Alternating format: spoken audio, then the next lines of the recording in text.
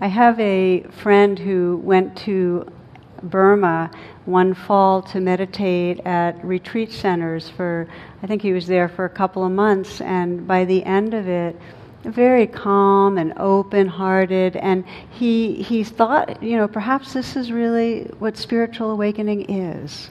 Felt really, really good. Then he went home for Thanksgiving. I don't know if I need to tell you the rest of the story.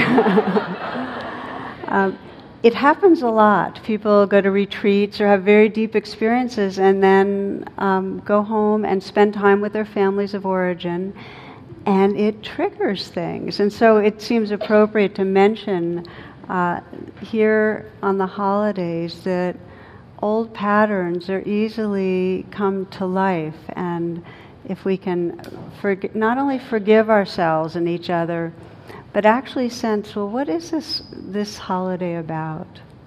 This one is probably my favorite because it's most clear in its intention to remind us to really cherish this life, to be grateful. And I know I find for myself, and I've heard other people say this, that in the days leading up to Thanksgiving, I can't get away with my normal kind of complaints that go through my mind as quickly. I kind of catch myself more quickly.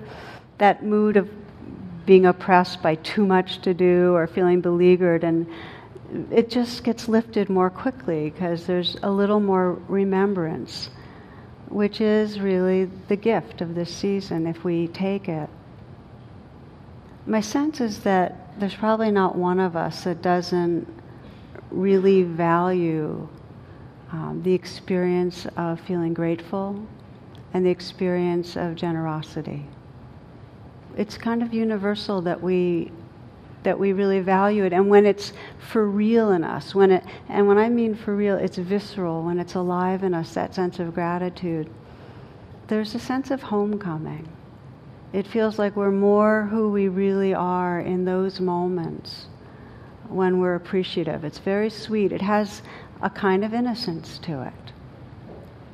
And I bring that up because, if you think of the happiest people you know, they're people that they're very grateful. And they're also very generous. Really happy people.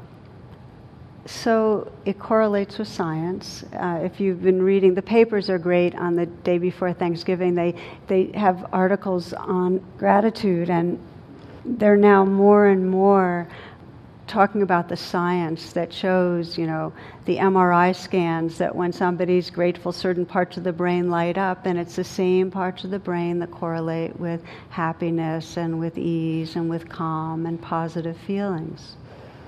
In a similar way, when we're giving and generous, endorphins are flowing.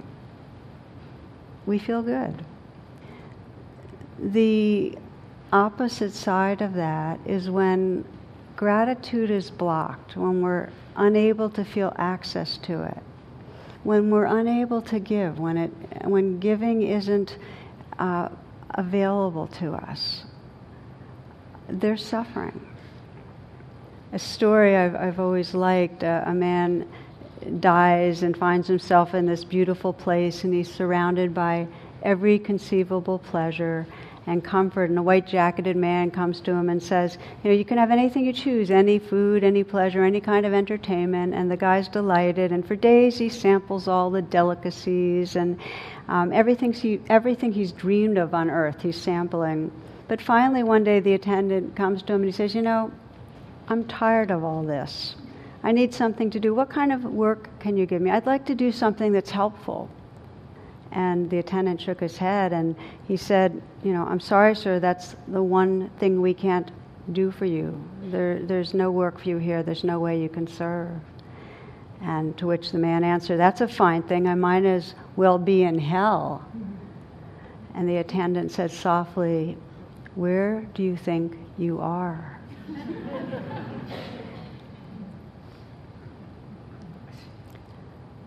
So often we are chasing after things we think will give us happiness, and they just don't work. And there is a quality of what we call hell, the real suffering of just eternally seeking And so what I'd like to do tonight is look at really what blocks us in our lives from that open-heartedness where we really are grateful, and from that freedom to give without holding back, to give without fear, to give with joy. What blocks us? As I often do, I like to start with an evolutionary perspective, mostly because it's helped me so much not to take things personally. Science is great for that. If you really study it, you really get that we're conditioned to be the way we are, and you get very forgiving, which of course sets a mood that allows us to become more who we want to be. So it works. So from an evolutionary perspective, the primal stressor of danger activates our limbic system, and so the more primitive parts of the brain are in action. And when those parts are in action, which help us survive, they overwhelm the more recently developed parts of the brain, the prefrontal cortex, which is where the centers are that have to do with cooperation, with generosity, with empathy, with giving. So to the degree that we're stressed, to the degree with whether it's the culture or our families of origin, or whatever's happening in the moment that's stressful, to the degree that the limbic system is activated, it overrides the parts of our brain and the parts of our psyche and heart that really incline us towards the presence and generosity and gratitude that really has us feel whole and alive. So stress. Now, this is a real oversimplification, but when we're stressed, the basic mood is something's wrong, something's missing right now. We get hooked in. And if there's been a lot of wounding in our childhood, trauma, abuse, or in some way emotional upset, what happens is that primal sense of something's missing, something's wrong, we lock into what are called substitute gratifications. We just lock into going for things to make us feel better. And they're called substitutes, or I call them often false refuges. Not because they're bad. They're the best we could find for the moment, but because they really don't deliver.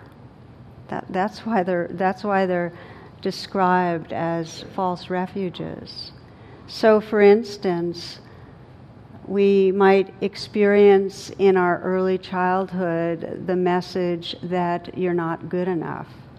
And then we lock into this substitute gratification, trying to achieve or perform in a way that will finally prove I'm enough. How many of us know that one? You don't have to raise your hands, but that in some way our school systems and our culture and what our culture values makes us be striving to meet these standards to prove ourselves and feel enough. And then we get hooked on that because, as so many of us know, it doesn't matter how much you achieve. You'll very quickly be feeling driven to try to prove yourself yet again. It doesn't last very long. So there's that saying that even if you win the rat race, you're still a rat, that we're still stuck. We're still feeling like we have to chase after something. Now, I'm talking about this because if you're hooked on substitutes, there's no sense of gratitude.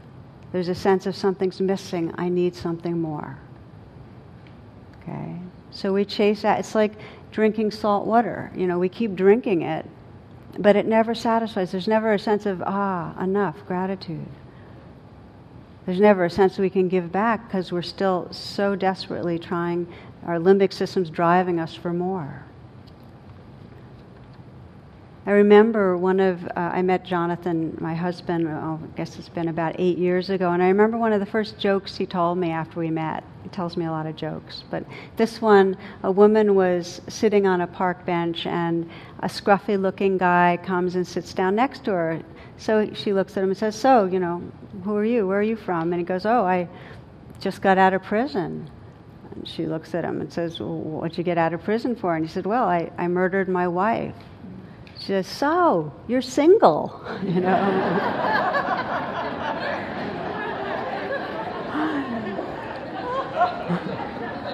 Well, first off, you wonder what message he was trying to give me. So maybe she was in the present moment and truly appreciating him, but that's not the point of the joke. So we look at relationships because that's one of the primary areas of substitute gratification, that we're trying to get the other person to help us feel okay about ourselves or loved or in control or whatever it is.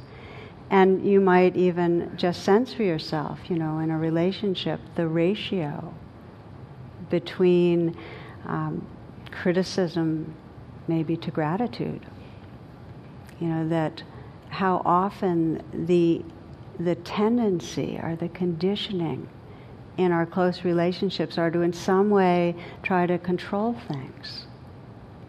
And remember, in a moment of controlling, in a moment of trying to have the other person be a certain way, that's a moment that we are blocked from the parts of our heart and mind that allow for gratitude, for generosity.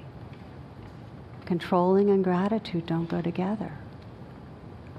So we think of our relationships in that way, and we wonder, and sense, how much is going on in them that is really in some way a habit that's keeping us from the purity of just seeing someone and appreciating, oh, look at the aliveness and goodness and creativity of this being. If you've been with me before on this particular evening, you'll remember the story about an old man in Phoenix who calls his son in New York and says, I hate to ruin your day, but I have to tell you, your mother and I are divorcing. 45 years of misery is enough. Pop, what are you talking about? The son screams. We can't stand the sight of each other any longer, the old man says. We're sick and tired of each other, and I'm sick and tired of talking about this. So you call your sister in Chicago and tell her. Click, hangs up. She calls Phoenix immediately and screams at the old man, "You're not getting divorced. Don't do a single thing until I get there. I'm calling my brother back and we'll both be there tomorrow. Until then, don't do a thing. Do you hear me?" She hangs up. Okay? The old man hangs up his phone and turns to his wife. "Okay," he says, "they're coming for Thanksgiving. And they're paying their own way."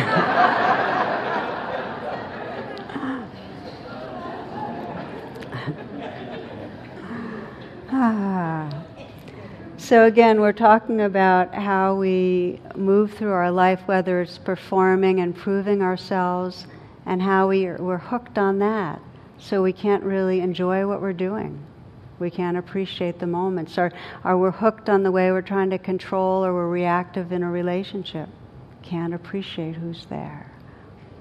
One of the areas I think about a lot now is because of the economy, is how much this economy and the drive to consume and grow fuels probably one of the deepest false refuges we take. This addiction to consuming. We have it on many levels. I mean, many of us have food addictions. It's the earliest way that we can try to soothe ourselves when we're upset. So that's, we can see that one big time. But then, in general, this economy we're in would crash if there was more people having a sense of enough. Gratitude and our economy don't go together. If more of us felt a comfort with what we have, if we didn't feel such a need to keep replacing things or having yet the next model of the iPhone or whatever it is, if we didn't have that grasping in us to try to feel better and enjoy life through acquisition, through possessions, the economy would falter. Somebody wrote, the economy would crash if even a small percent more of the time we lived with a sense of enough. And then there's that story of an executive who quits the fast track to have more time to spend with his possessions.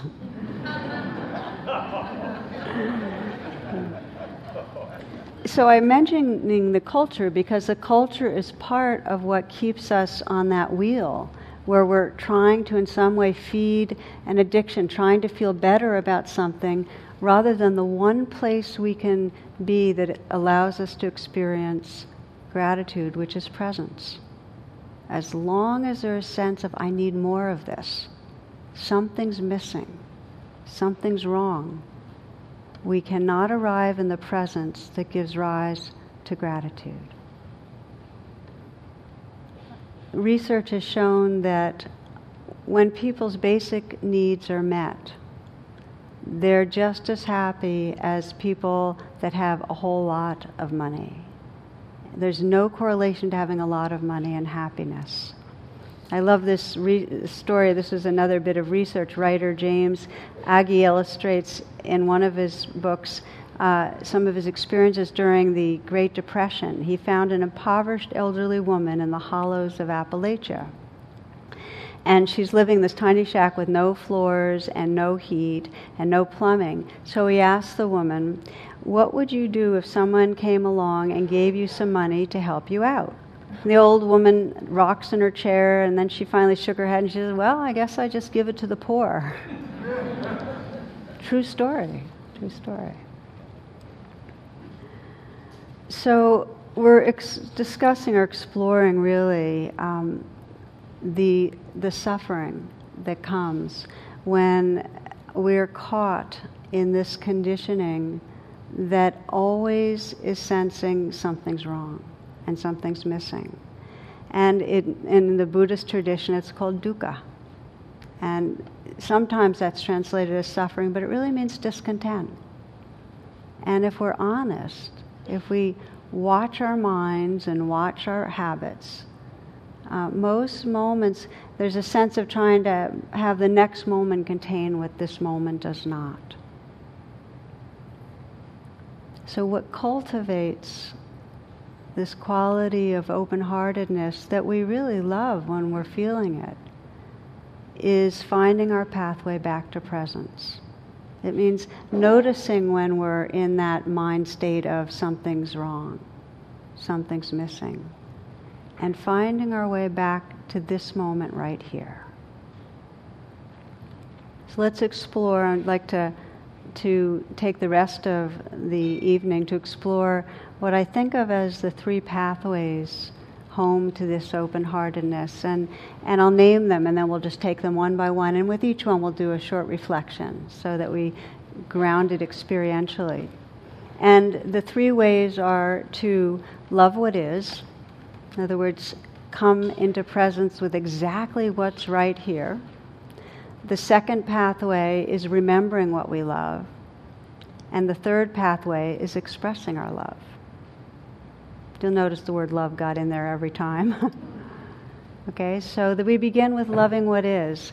And when I talk about loving what is, I'm really talking about mindfulness of the present moment. It doesn't start by feeling that you're loving what is, so it's misleading. When we talk about loving what is, we begin with presence with what is. And I find it very useful to think of that presence in terms of the breath. That just as you breathe in, and you might close your eyes and just feel this, that presence with what is as you're breathing is this willingness to let whatever's happening touch you. It's contacting the experience. So we breathe in and we contact the experience of aliveness, whether it's sadness or fear, our physical discomfort, embarrassment. We breathe in, and breathing in is that willingness to receive life just as it is. And just as with the physical breath, if we let ourselves breathe in without resistance, then we get nourished. We enhance our aliveness. And then the other part of presence is breathing out. And just as with the breath, if you don't breathe out all the way, if you can't really let go of the breath, there's not a release of what needs to return to the space that we belong to. So it's like giving. It's like generosity. We let go of our aliveness into the space of awareness, of love. So breathing in without resistance, being touched, breathing out, letting go. And you can take the entire practice of presence, and if you master this kind of breathing where you actually let yourself receive the moment and then let it go, you'll be touching very deeply into the quality of full presence. So we begin with this mindfulness, and we step out of any construct of how life should be. So let's say you're entering a situation with your family, and it's very quick to jump into how certain people should behave. Should you have a moment to pause? And should you have a moment to, like, in some way freeze the frame and leave the room and just breathe? You would put aside the should, and you'd breathe and feel your anxiety or your anger or your wanting. Just breathe into what's really here. You'd put aside the ideas, the thoughts, the beliefs, and you breathe into what you're actually experiencing. And then you breathe out and let it be held in the openness of space. And if you can keep on being present with that experience, you'll have stepped out of reactivity and feel a natural tenderness towards the situation. Presence with what is leads to loving what is. The heart becomes tender when you're fully present.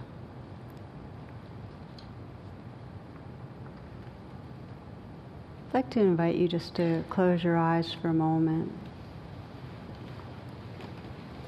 And we'll just practice a little, because really our entire experience of gratitude opens out of this capacity for presence. And the greatest teaching is you always begin with the life that's right here, with whatever you're experiencing. So take a moment to sense what it means to be fully here.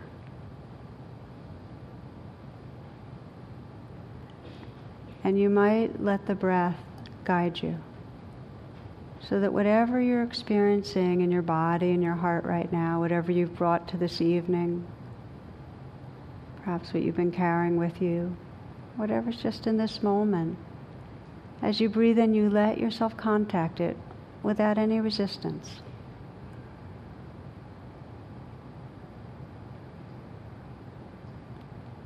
And it helps just to emphasize the in-breath for a few moments to really arrive. Feeling the sensations in your body, the mood of the moment, feeling your heart.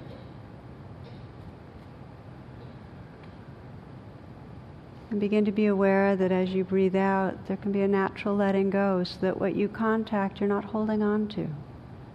It's as if with the out-breath, you're letting it be released and letting it float in a very vast space of awareness, of life. You're not holding on to it.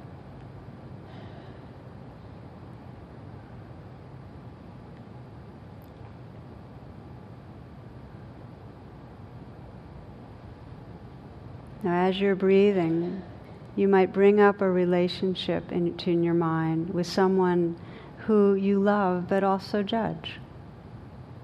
We know those. So a relationship that you have with someone that you love but you also know you judge.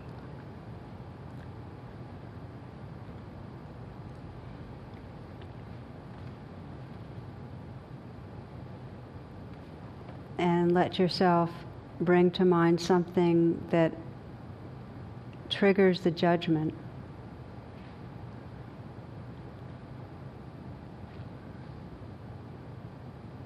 And continue to breathe in and out as you let go of your ideas about that, and just feel the feelings of judging or of annoyance, of fear, whatever it is under there.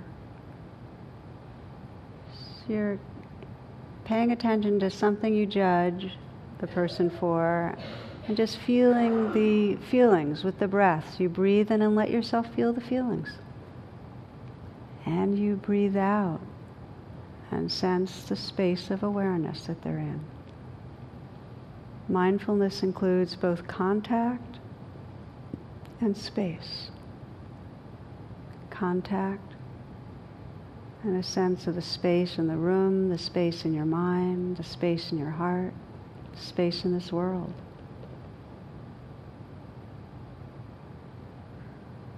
So you're sensing what you judge. And like a wind, you're letting it move into you and through you and out.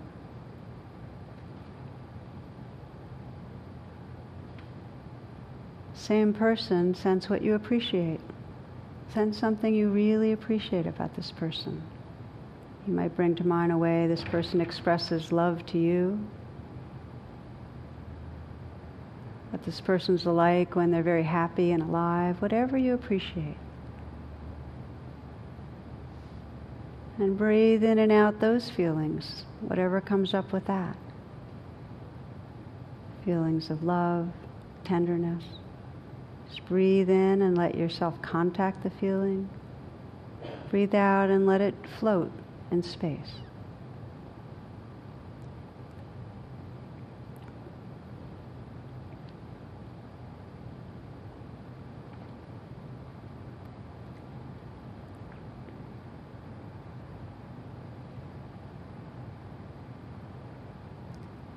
And now include both. Include in your awareness both what you're judging the person for and what you appreciate. Notice what happens when you breathe in and let it all be there, this inclusivity. When you're including all of this person, breathing in, contacting, breathing out, sensing the space of awareness.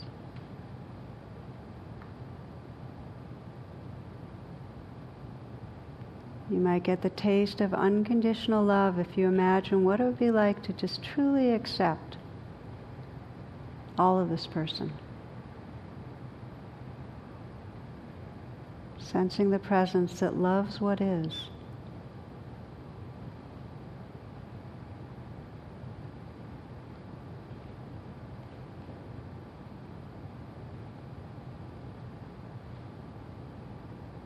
And when you're ready, open your eyes.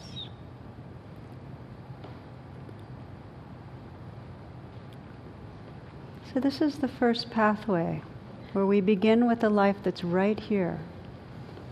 And we begin by bringing a presence to what's right here, to all of what's right here.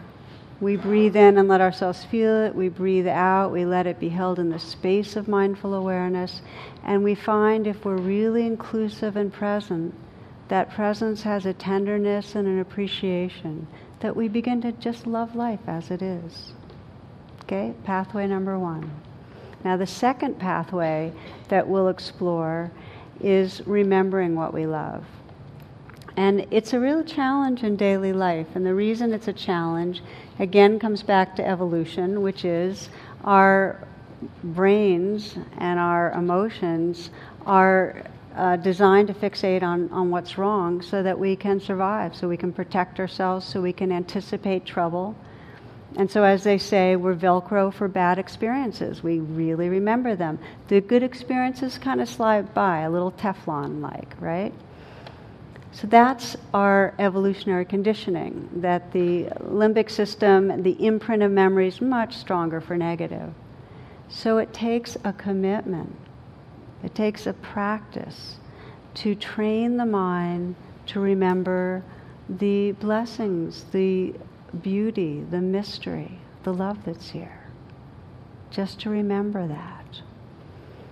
What happens when we don't is, even if we're not fixating on major drama that's wrong, we tend to get hooked by the niggling little parts of life that can sour us. You've ever noticed what it's like to wait in line at a post office when it's a really long line. and somebody with all the packages in front of us. Or what it's like when, if you break a nail, or you realize you've run out of your favorite cereal in the morning, or whatever it is, the little things, our minds get hooked. So this practice of remembering what we love is a really deeply freeing one. It starts training us to access that perspective and free us up in the little moments. So a favorite poem for you, and he's written by David Budbill, and it's called Bugs in a Bowl. Okay? I say that's right, up the sides and back down, round and round, over and over again. Sit in the bottom of the bowl, head in your hands, cry and moan, or look around, see your fellow bugs, say hi, how you doing? Say, nice bowl. Bugs in a bowl. So what about that? These lives, we are just kind of going around doing these things that we take so seriously. We think it's so important. So hi, how you doing? Nice bowl.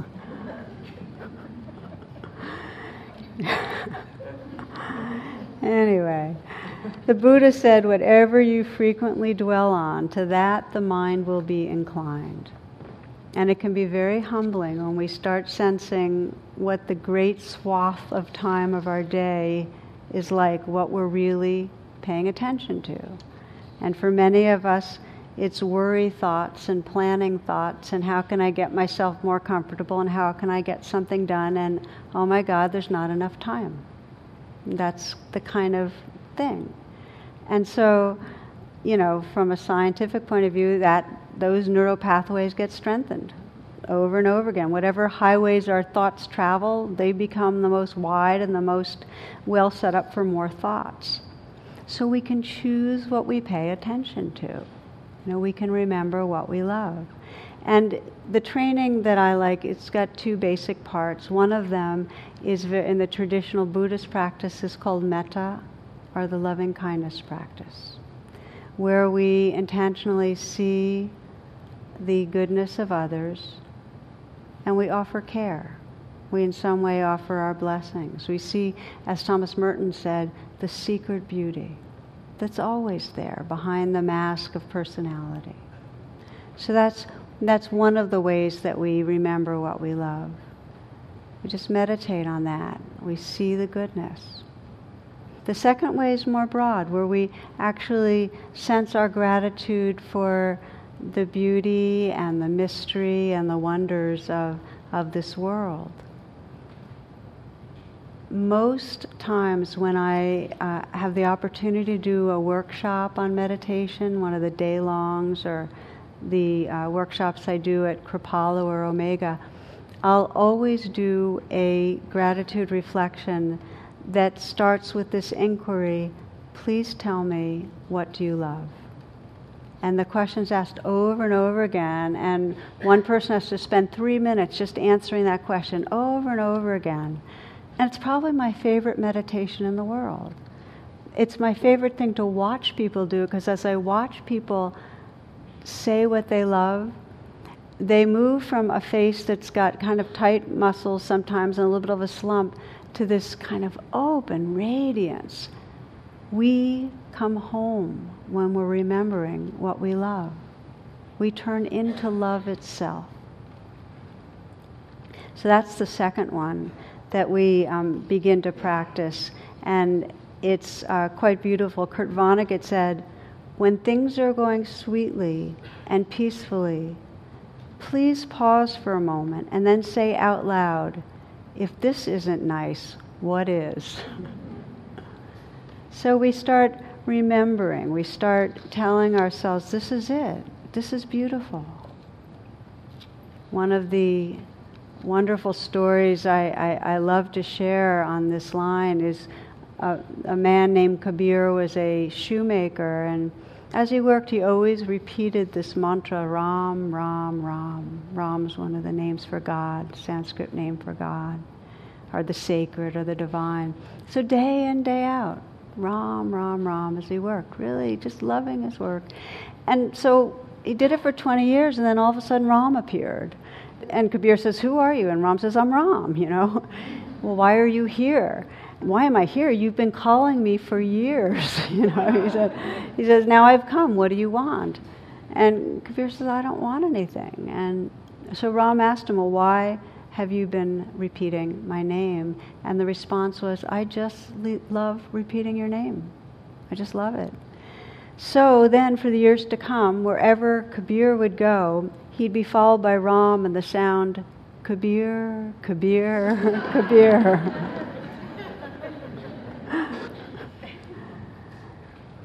So we begin, as we fall in love with life and remember what we love, to just feel that loving, feel that gratitude, and it becomes more and more inclusive, where we find it's the simple things. We're not racing after some substitute gratification and finally we got the money or we got the raise or we got what seemed like the perfect mate. It's not that. It's the real simple things. It's just our everyday work and our everyday contact with each other, and just the look of the silhouette of the trees against the sky and the smell of autumn. It's the very simple things. And something in us is going Ram, Ram, Ram in our own way. We just feel grateful. So we practice that, and there are formal practices that people do. One of my favorite practices that I love is, and I did for quite a while, was I had a buddy, kind of an email buddy, and once a day we would just email, and all we'd do is say something we were grateful for the day. And it's really, really nice to have a gratitude buddy. And there are some of the other, this was in the newspaper today, they did some research and people kept a journal, and all they had to do was once a week write down 5 different things that they were grateful for, just a sentence. And they did a before-after, and there was a quite significant effect of feeling more optimistic and happier after, let's see how long it was, 2 months. 2 months, just once a week, writing in a journal 5 things. It has an effect. It retrains our brain in a way that's really, really delicious and wonderful. Okay, so let's do our practice for this pathway now.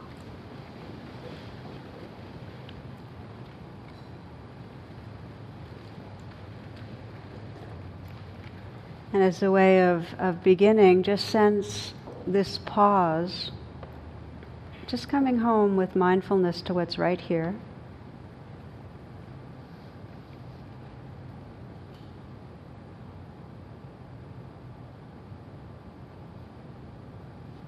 Feel your body, feel the aliveness in your body.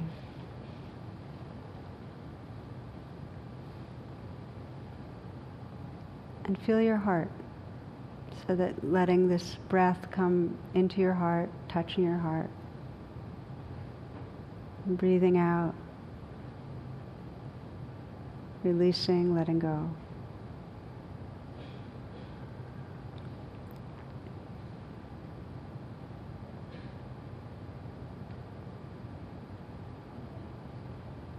Our practice of remembrance will be one that we do out loud. So I'm going to invite you to whisper unself-consciously. Just whisper.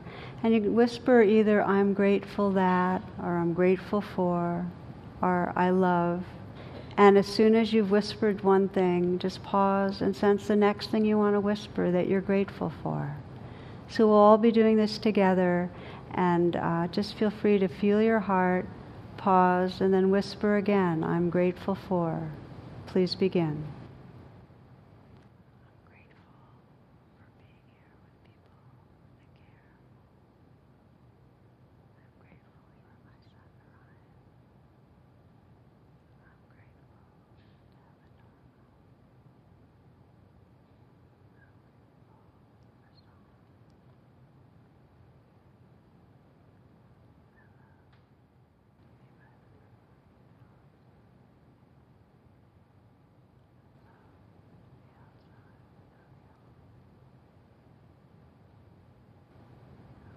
Whispering a little louder.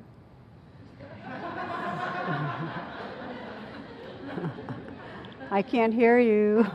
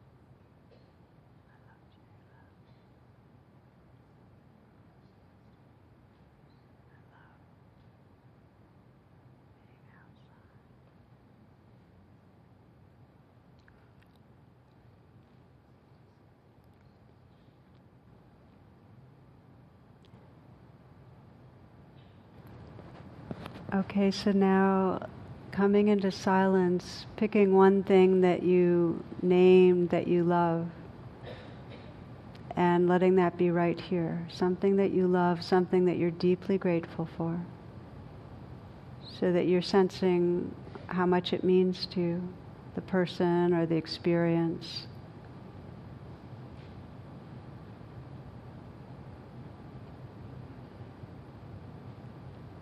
And then just letting go of the object, what you're loving or grateful for, and just feel the gratitude and love itself.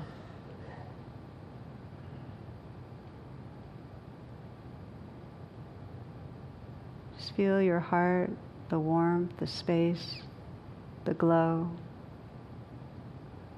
and sense who you are when gratitude wakes up in you, when you feel awash in love or gratitude.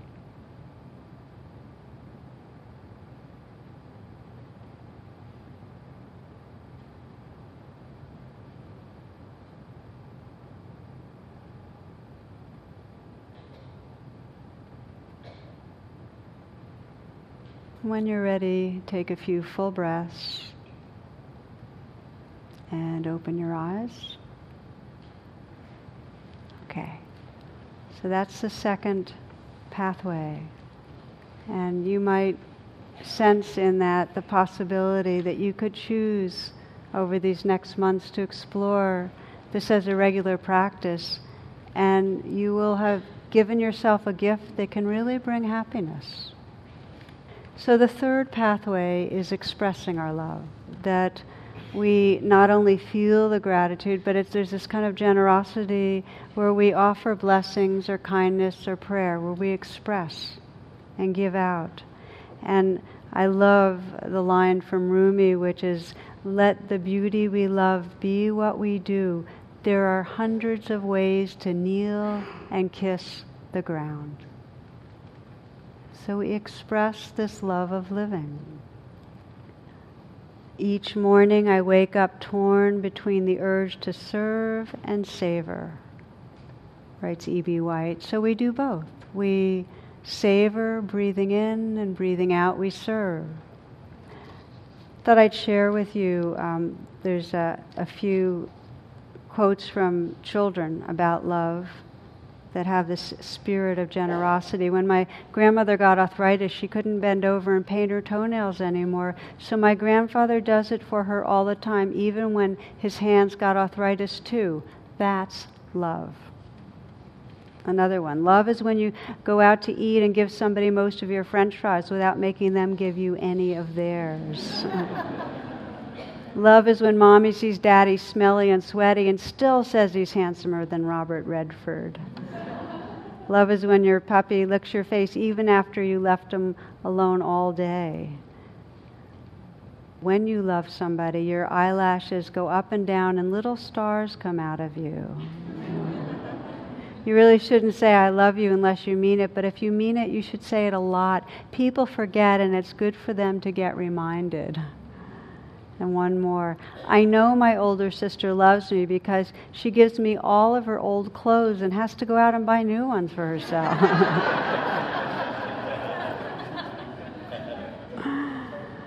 So when we talk of generosity, there are levels, there are levels. And we can be generous and just kind of give away what we don't need so much. Or we can give away in a very deep way. We can give so that it feels truly like giving. And there's sometimes a training period where we practice a little and we find an incredible deliciousness in giving. The Buddha said that there's a sweetness in considering the way we want to give, and then in the giving, and then in the remembrance of it. And I know one of my own ways of training has been that this was probably about 15 years ago. I decided that whenever I had a thought of something I was going to give, to be generous, I was committed from that thought on. And it was kind of scary because I'd have these, I'd think, oh God, I'm going to get these outrageous thoughts and I'm going to bankrupt me and my family, But it's not like that. And what happens is I'll get a thought and I'll see a little bit of me pull back again. But it's so nice that I've already pre-decided.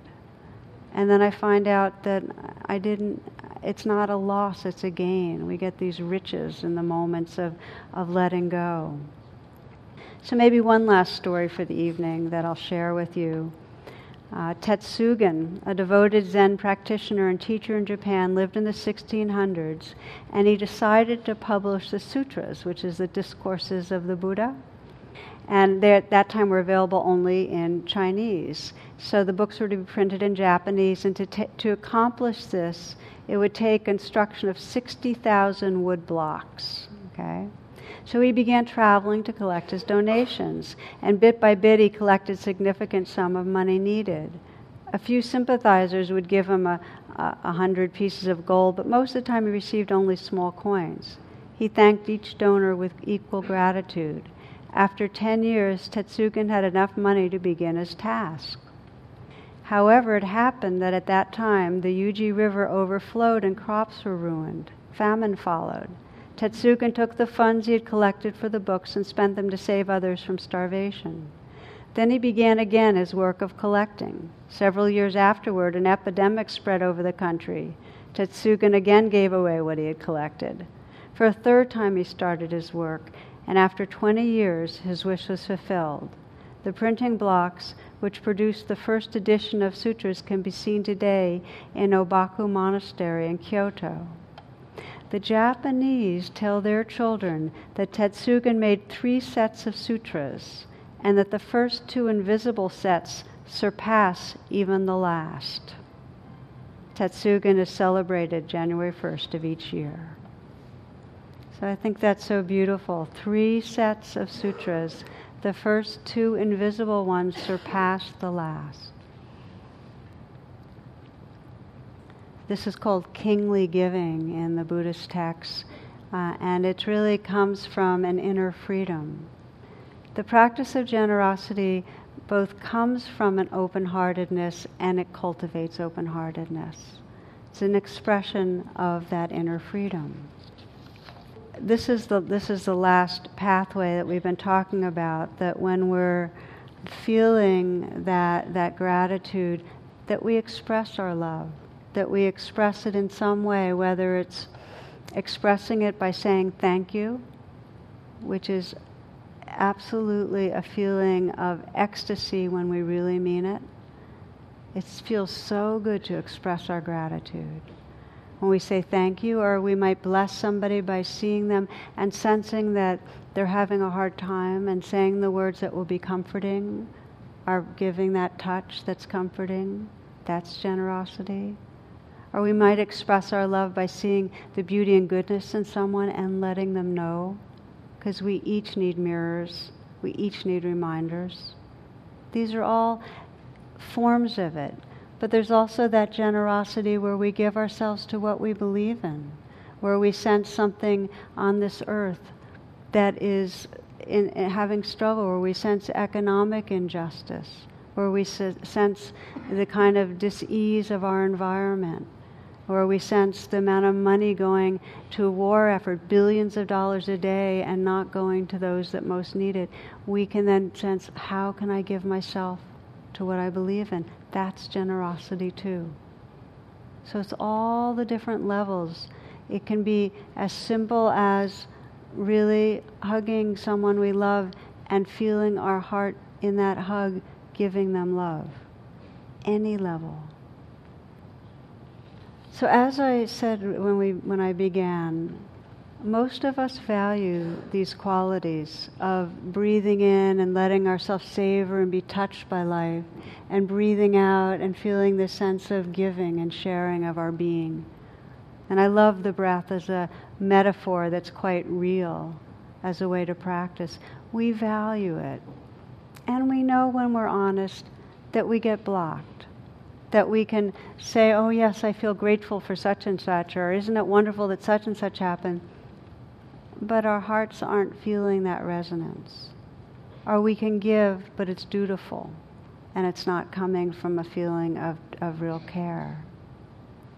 So we'll practice our last reflection now. We've explored loving what is. We've explored really just remembering what we love, and now it's expressing our love.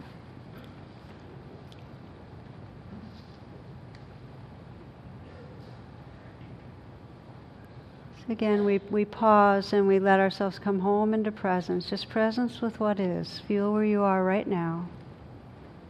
These moments, this breath.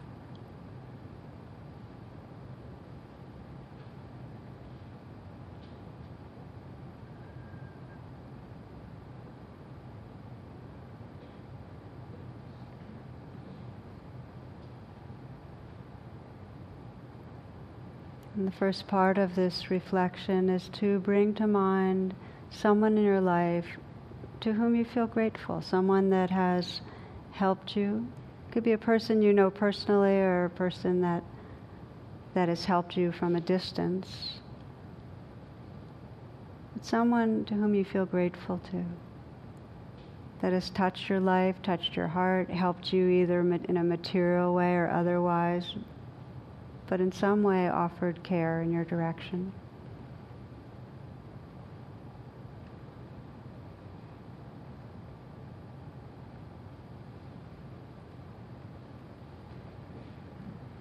And let yourself feel their care and feel your appreciation.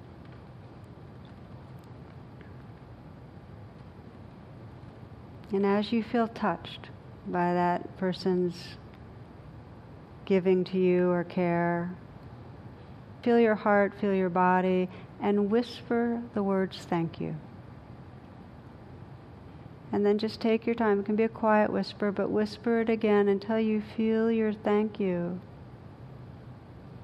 coming from the depths of your sincerity, from your heart.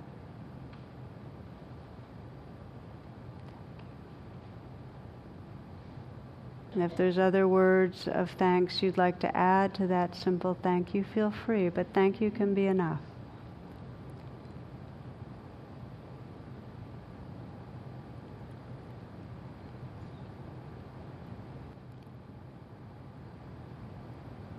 Being aware of the sense of who you are when you're feeling gratitude and expressing it. Kind of homecoming.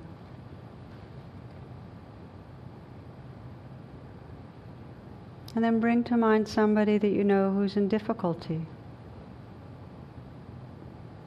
who's having a hard time.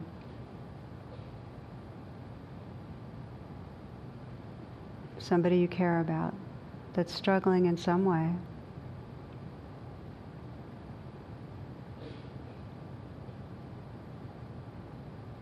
And just bring them into your mind's eye and just sense the look on their face and what's really the challenge for them, the disappointment, feeling of rejection or loneliness or hurt, fear. And as you do, just sense that you could put your hand on that person's cheek or on the shoulder, or in some way touch them and offer words that are from your heart and that are healing. Some words of care, of support.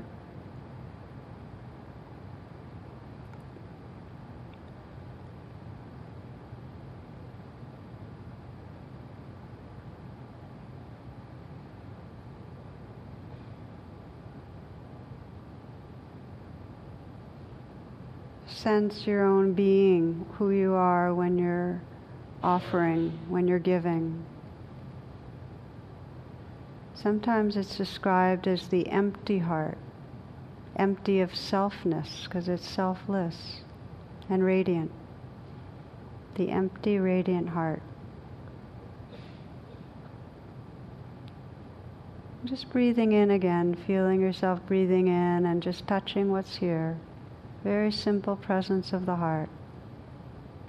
And breathing out, sensing that belonging to all awareness, all love.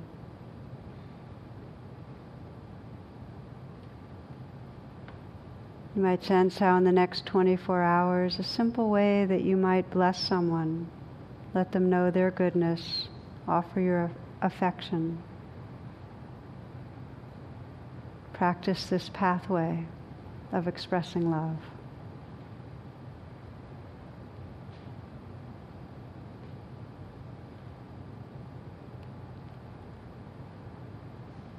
We close in a simple way, feeling our shared prayer that all beings everywhere awaken this capacity to savor life, to breathe in and be touched by the beauty and mystery that's here, joys and the sorrows, and to breathe out and sense our giving, our generosity, our expression of love, the truth of belonging.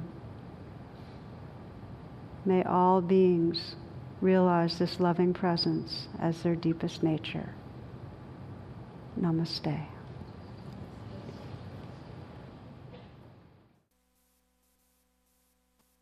The talk you just listened to has been freely offered. If you'd like to make a donation, learn more about my schedule, or about programs offered by the Insight Meditation Community of Washington, please visit either my website, which is tarabrach.com, or IMCW's site, which is imcw.org. Thank you very much. Thank you for listening. To learn how you can support the teachers and Dharma Seed, please visit dharmaseed.org/donate.